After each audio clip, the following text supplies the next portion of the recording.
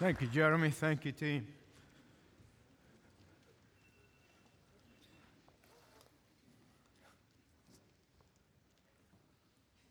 A friend of mine who's now gone to be with the Lord was speaking to a men's breakfast, and the subject was the tragedy of missed opportunities. After he spoke, a man came up to him and he said to him, "Thank you for coming and for speaking to us, but I'm really sorry that you came and spoke to us." Now, if you've ever done any speaking, there's nothing warms the heart of a speaker than to hear something like that at the end of the talk. And the speaker was puzzled, to say nothing of being offended and taken back, but mercifully the man continued. And he said, "The reason I'm sorry you came and you spoke on this topic is because you have reminded me afresh that I have missed God's best for my life. I once felt that God was calling me to missions, and I thought that I would make just enough money first.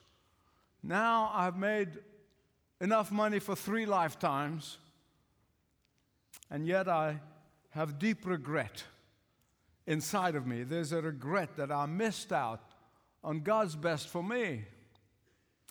My friend very wisely said to him,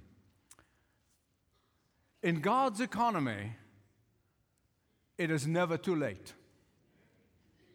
In God's economy, it is never too late." My beloved friends, you know that I believe that with every ounce of my being. In God's economy, it is never too late. Can you say that with me? In God's economy. I know there are some people who live their lives in regret. That's a very sad thing. Some feel that they have missed on past opportunities that came their way, that presented to them, and they feel it's too late. But God's word from cover to cover tells us that God is in the redeeming business, that God is in the restoration business, that God is in the forgiveness business. God is not in the regretting business. God is not in the moping business. God is not in the too late business. Whatever opportunities that you feel you've missed out on, or whatever open doors that you did not walk through when you felt that you should, whatever situation that knocked on your door in the past, but you did not respond, it is never what? Let me repeat it again. It's never. I pray God will print that on the cortex of our minds today. Now, to be sure, these opportunities that come now not come in the same way or same time or same place, but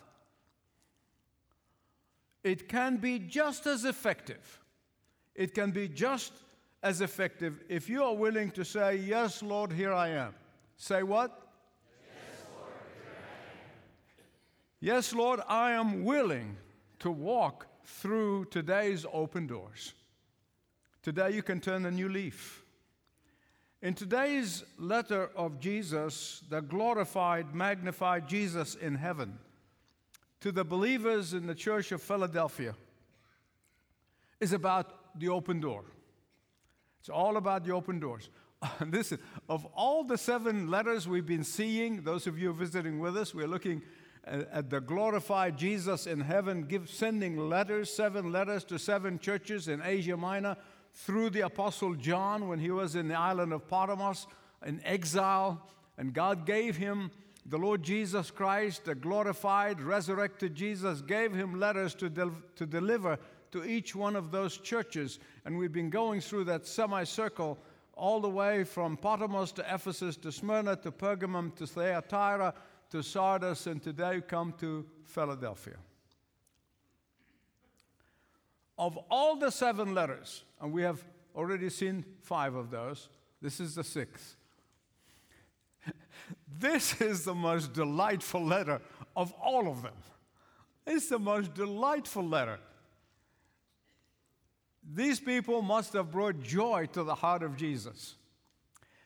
Because in this letter to the church of Philadelphia, and that's not Pennsylvania, this is the church of Philadelphia in Asia Minor, there is not a single sin in which he's chastising them for. You don't find a compromise to point out to. You do not find false teaching that he's warning them against.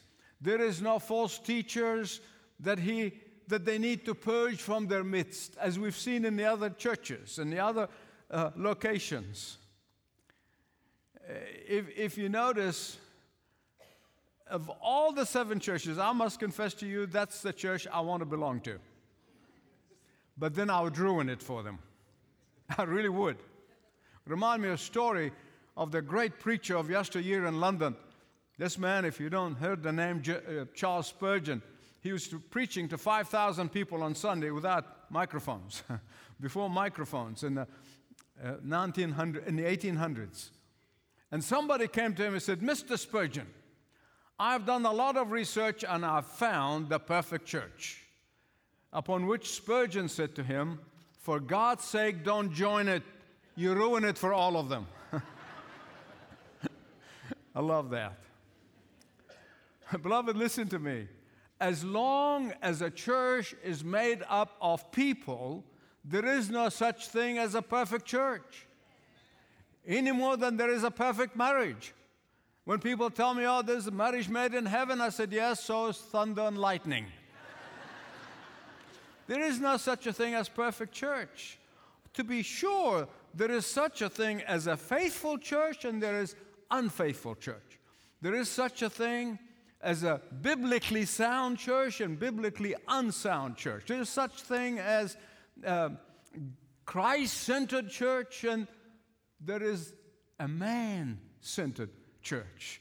There is such a thing as God-honoring church or God-dishonoring church. That is there, but no such thing as a perfect church. So now, let me ask you to turn with me in your Bibles to Revelation chapter 3,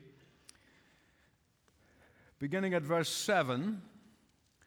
And we have been watching Jonathan read the Bible letters from each location, and we had visual pictures of these cities, but unfortunately, this was 10 years ago. When they got to Philadelphia, before they got to Philadelphia, the driver got sick and they didn't make it, so we're just going to have the sound.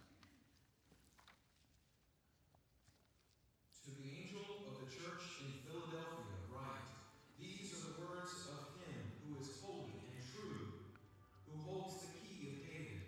What he opens, no one can shut, and what he shuts, no one can open. I know your deeds. See, I have placed before you an open door that no one can shut.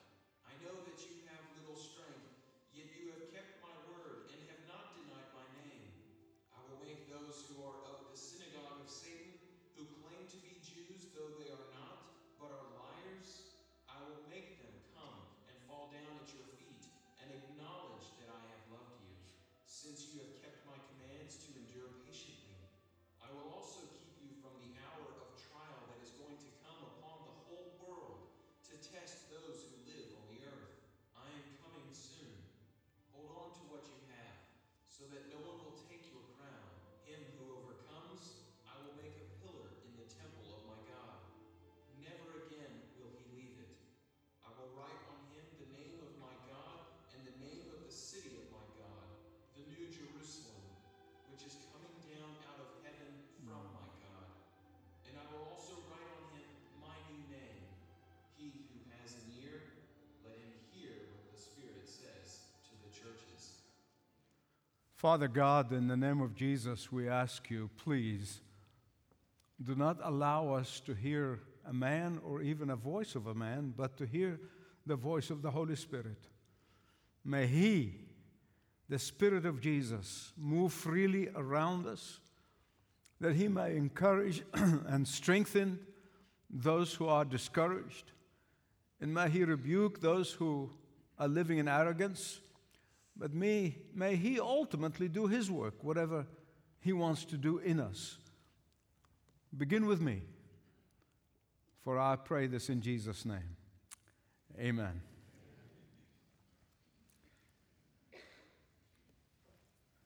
I want to tell you just a few important things about the city of Philadelphia in Asia Minor. The city of brotherly love. Philadelphia was the crossroad of the region. In fact, it was called the gateway to the east. And so east and west meet in that town. It was a city, had many temples, and was founded in BC 189 BC by King Attalus.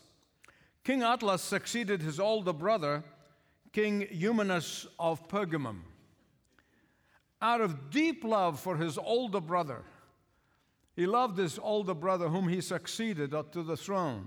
King Attalus named the city Philadelphia, or brotherly love. It was a city that stood as a memorial for the love of two brothers have for one another. But beyond all of that, it's because Philadelphia was strategically located, strategically placed as the gateway between the east and the west. The Greeks used it as a springboard. They used it being a gateway and being the way to the east. The Greeks used it to take and propagate the Greek culture, the Greek language, the Greek philosophy to the rest of the world.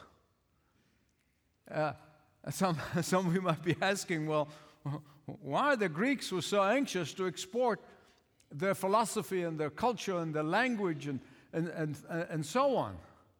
And that's a great question. And I'm really very happy to answer it. Because the Greeks back then considered themselves to be more sophisticated than the rest of the world. I mean, they were cut above. They are refined and have refined culture. And therefore, they felt obligation to spread that kind of thought, that kind of philosophy to the rest of the world, whom they called barbarians. They thought, the Greeks back then thought everybody else other than the Greeks are just barbarians. Now, those of you here know me and know me well enough.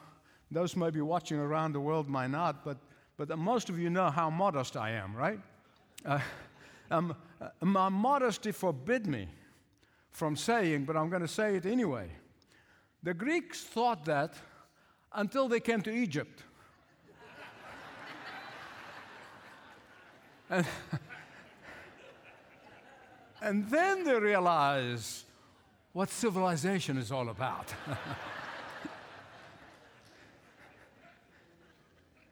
I told you, my modesty forbids me, but I just couldn't help it. And so the glorified Jesus, as we have been seeing in every one of those letters, what he does, he takes a cultural characteristic of the city, something about that city that city is renowned for, and he takes that and he applies it to the church. Sometimes these characteristics are terrible, so he warns them against it. Sometimes the characteristic is good, he tells them to use it. And so our precious Lord, in all seriousness, looks at the city of Philadelphia, and he says, you are known, your city is renowned for being a gateway to the east. So he takes this and he says to them, the glorified Jesus said to his church in Philadelphia, in effect, your city, known for being a springboard from which you export Greek culture, Greek philosophy, and a Greek language. Your city is the gateway for preaching the gospel according to the Greeks, or the Greek culture and the Greek philosophy. Your city is known for being a missionary sending city of Greek thought to the rest of the world. Now I have a far greater vision for you. I have a far greater message for you to propagate to the rest of the world. I have greater gospel than the Greek philosophy that you need to take to the ends of the world. Now I have a much more serious message for you to take and spread around the world. Now I have a far more tangible mission for you to undertake. Now I'm placing in your heart, in your midst, and as your responsibility, a message of life and death, a message that you need to take to the rest of the world. Please don't miss this. Don't miss this. Christ opening doors of opportunity that He's placing before them. It is for sharing of the gospel. And my beloved friends, right now, we have unique opportunities for sharing the gospel with our neighbors, with our friends, the great news, the best news. Who does not want to know that their sins are forgiven and they've been set free from guilt and sin? Who does not want to know that when they close their eyes in death, they can be assured of eternal life in heaven? That is the good news of the gospel, and that is the message we have. And if there is a foundational verse in this letter, it's in verse 8. Underline it in your own Bible. Behold, I have set before you an open door.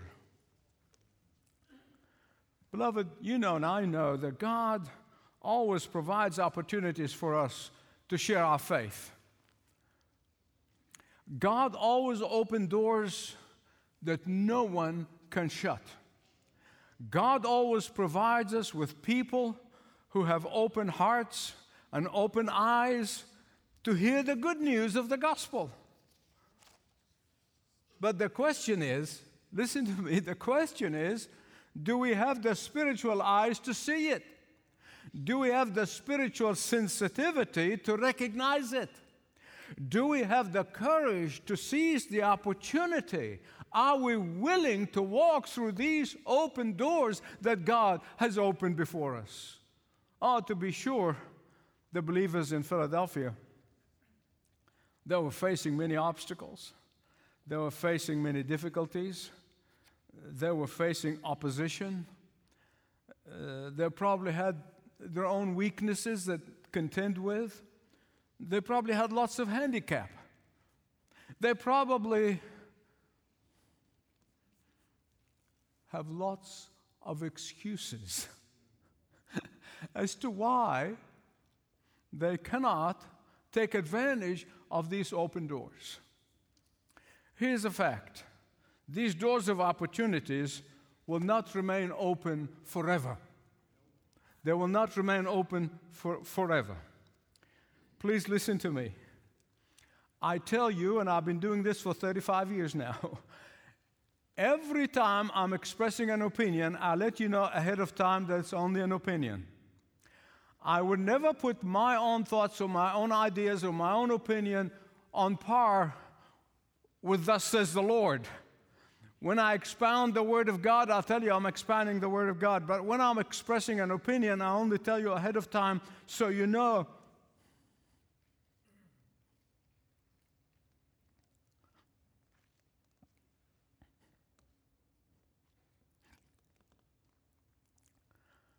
And my beloved friends, in the West, we have a very narrow opportunity to share Christ, to proclaim the truth, to speak openly, to exercise our freedom. These opportunities are disappearing by the minute.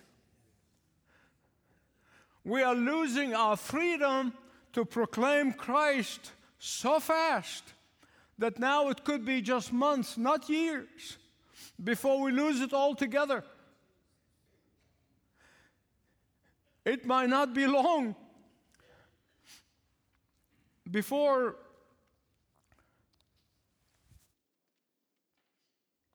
when we speak biblical truth can land preachers in jail as they're doing in Sweden and many other parts of Europe.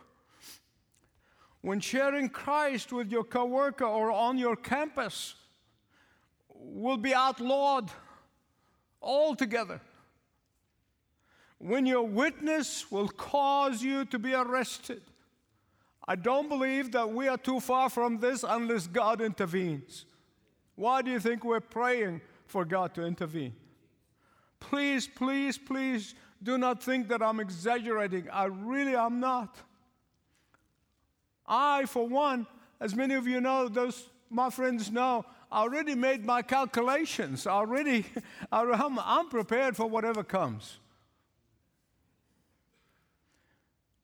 But why wait? Now is the time. When I hear God's people are going everywhere, they are going everywhere except the church. Oh, they're fearful to go to church. They're in the ball games. They are in the parties. And they're happy to display that on Instagram.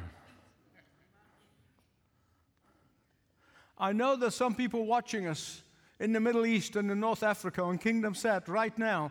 They're watching us around the world where they cannot go to church. There are some people who are watching us at home who cannot be here physically or because of whatever causes. I understand that. That's not who I'm talking about. I'm talking about the people who are physically able, but they refuse to go to church. They rather sit in their pajamas and sip coffee and watch a computer. Beloved, this is the time.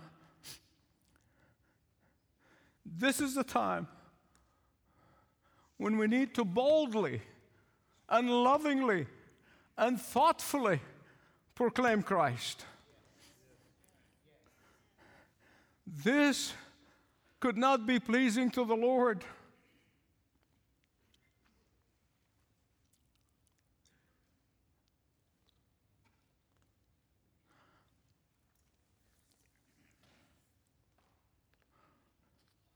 The time is now. The opportunity is now. The open door is here. Soon your witness will be outlawed. Soon your freedom will be curtailed. Soon the door will be closed. The door of opportunity will be shut. Question: why are these doors that are open now? For possibly the last time. Listen to me. Because Jesus is the only one who has the master key. That's why he has the keys of David. He has the master key. He's the one who opened the door for these opportunities. And what does that mean? That when we soon lose our freedom, when we soon lose our religious liberty, when we soon lose the chance to proclaim the gospel, it will be because Jesus shut that door. Not the politicians on the right or the left, and not the government, not even those who are God haters, not the militant groups. No.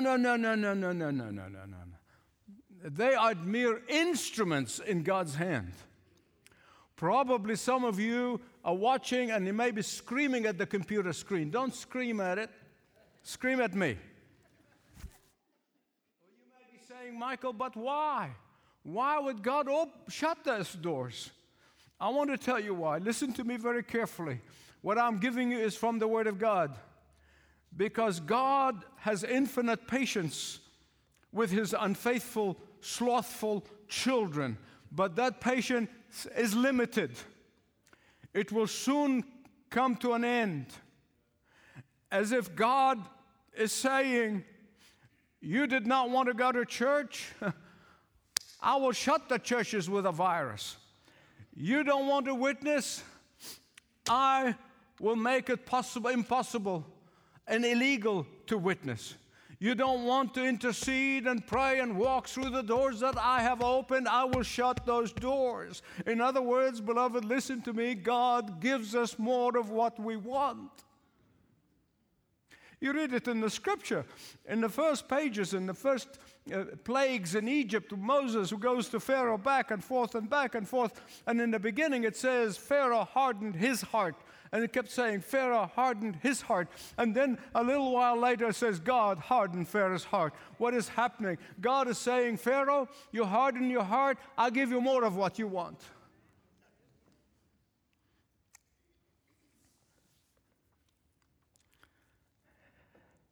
Jesus is the one who has all authority. How much of the authority? All. Therefore, go. That's what he said before he departed. He said, all authority in heaven and earth is mine. Go. I remember clearly after September 11, the President of the United States said, we need to take the fight to the enemies. Why? Because he understood that to have victory, you cannot only be on the defensive. You cannot only be on the defense. You have to go on the offensive. Beloved, it is the same in the spiritual warfare. It's the same in the spiritual with those heavenly beings. The Bible said our fight is not with flesh and blood. It's not with people, but it is with principalities and power. So many Christians are sitting on their blessed assurances and saying, oh, I'm under attack of Satan. I'm under attack of Satan. Let me tell you something. If you're not under attack of Satan, you're not doing anything worthwhile. While in reality, we don't just sit there and say, Satan is attacking us. We need to storm Satan's stronghold. We need to invade Satan's territory. We need to go on the offensive. And do it in the name of him who said, all authority in heaven and earth has been given to me. And therefore, I can invade Satan's territory. I can rescue the perishing. We can heal the wounded. We can bind the broken hearts. And yes, we can set the captives free in Jesus' name. In Jesus' name. In Jesus' name. We don't have much time left.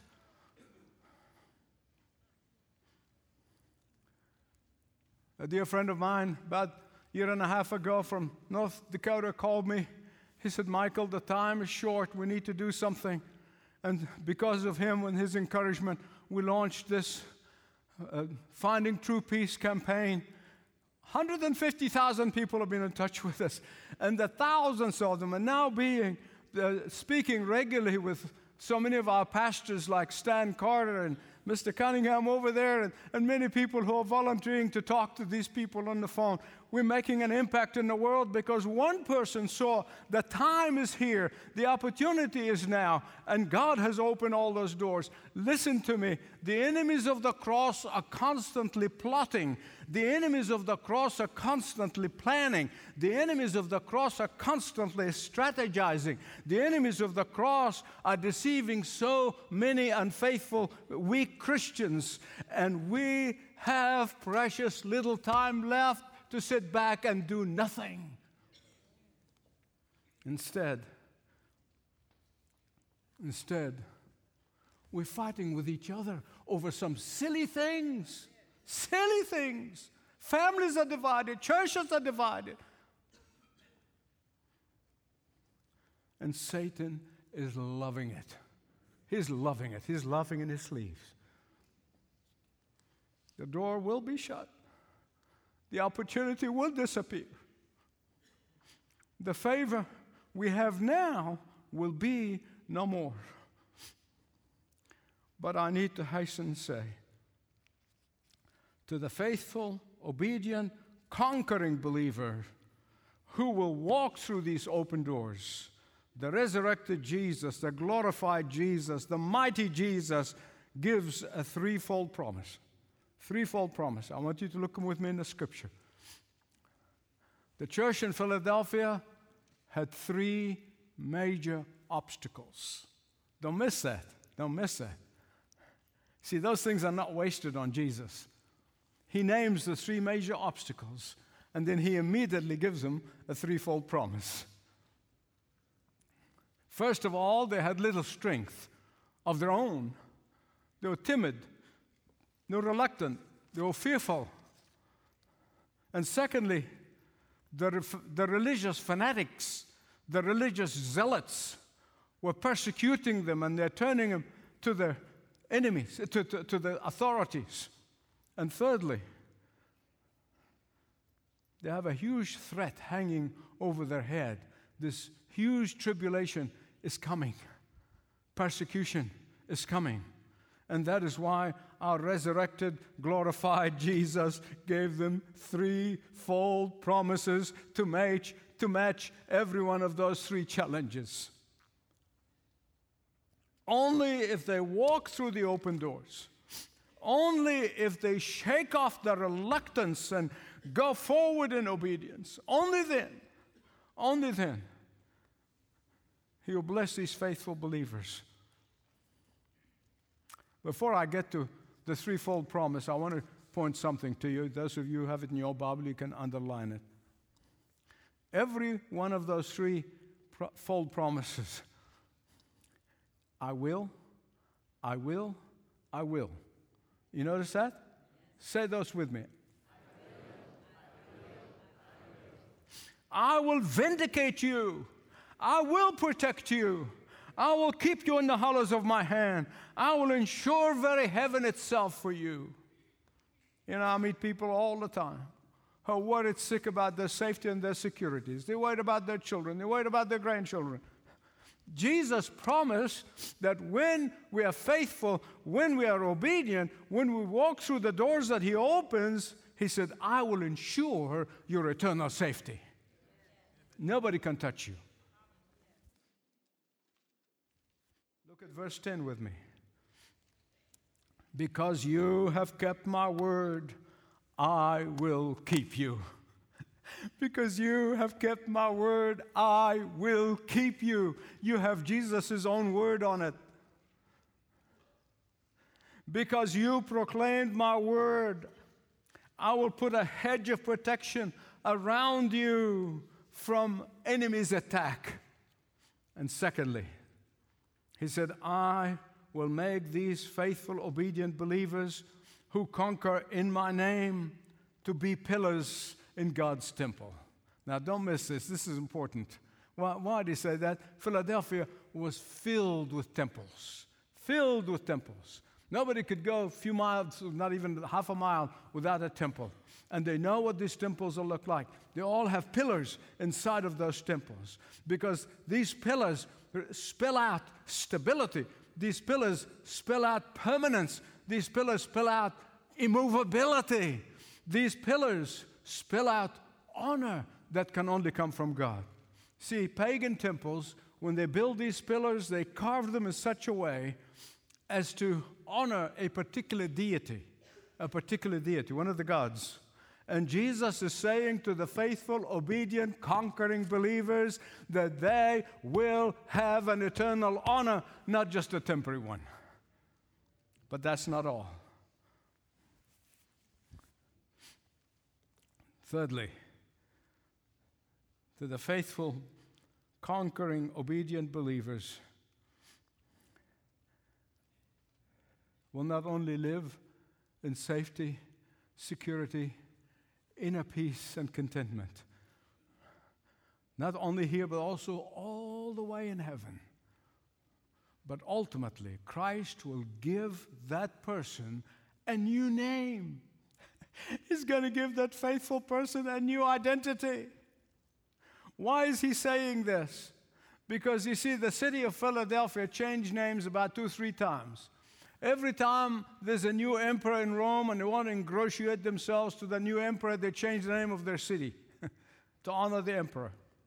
And here Christ saying that He will shower them with a new name which is filled with His favor and great honor. Thank you. I think you said it for all of them.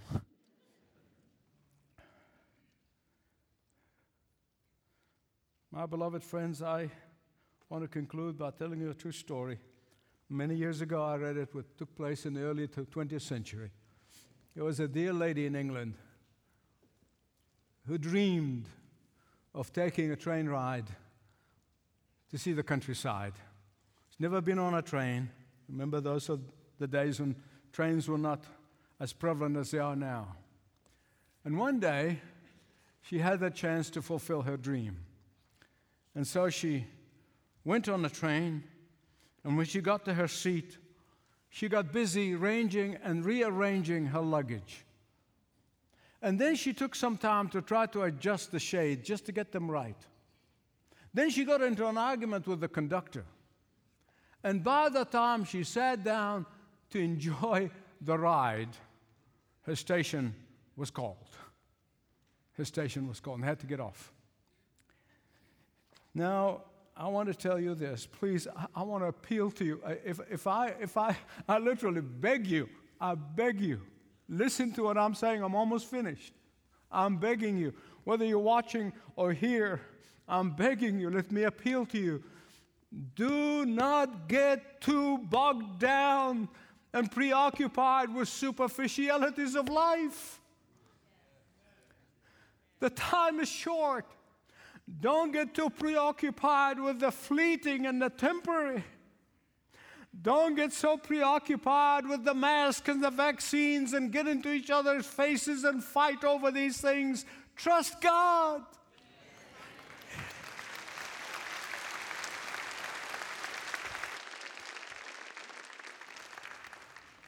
He will do far more greater than you can imagine if you put your trust in Him.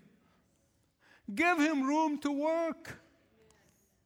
Don't get too preoccupied with silly things that divide us and make Satan rejoice.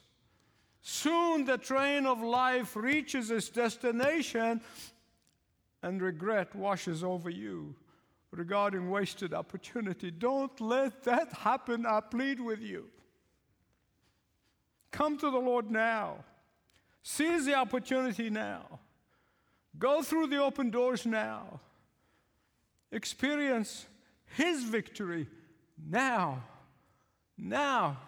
The Bible often says, now is the hour. Now is the time. Don't put it off. I'm going to ask us to bow our heads in prayer. And if anybody here, please, this is between you and God. And if you want to say, God, I missed opportunities in the past. I don't want to miss opportunities again. I want you to stand up and let me pray with you and for you. Lord, I don't want to miss out on your best for me. Let that be your response if the Holy Spirit has spoken to you. Just stand where you are. I'm not going to ask you to come down. There's not enough room here. But I'm going to ask you to stand where you are and say, Lord, I am here. Send me. I am here to obey you. I'm here to walk through these open doors. I'm here to accept the opportunities that you're providing me. Lord, forgive me for missed opportunities. I thank you that you're a forgiving God. I thank you that you're a gracious God. I thank you that you're a God of new beginnings. I thank you that you're a God who never get tired of us coming in and pleading with you and speaking to you and asking you. You're more than happy to answer when we pray according to your will. And so, Father, I pray for each individual who's standing before you. You know the hearts. You know what's going on in their lives. You know the families. You know the situation. I pray in Jesus' name, bless them, bless them, bless them. Give them the courage when Satan comes to discourage them. Give them a word from the Word in order to lift them up and elevate their vision to see the unseen and to believe the unbelievable and to trust you with all of their heart. For Father, I pray this in the matchless name of Jesus, the name that's above every name, that at the name of Jesus one day every knee shall bow and every tongue will confess that Jesus Christ is Lord, to the glory of God the Father. And all God's people said amen. Stand up.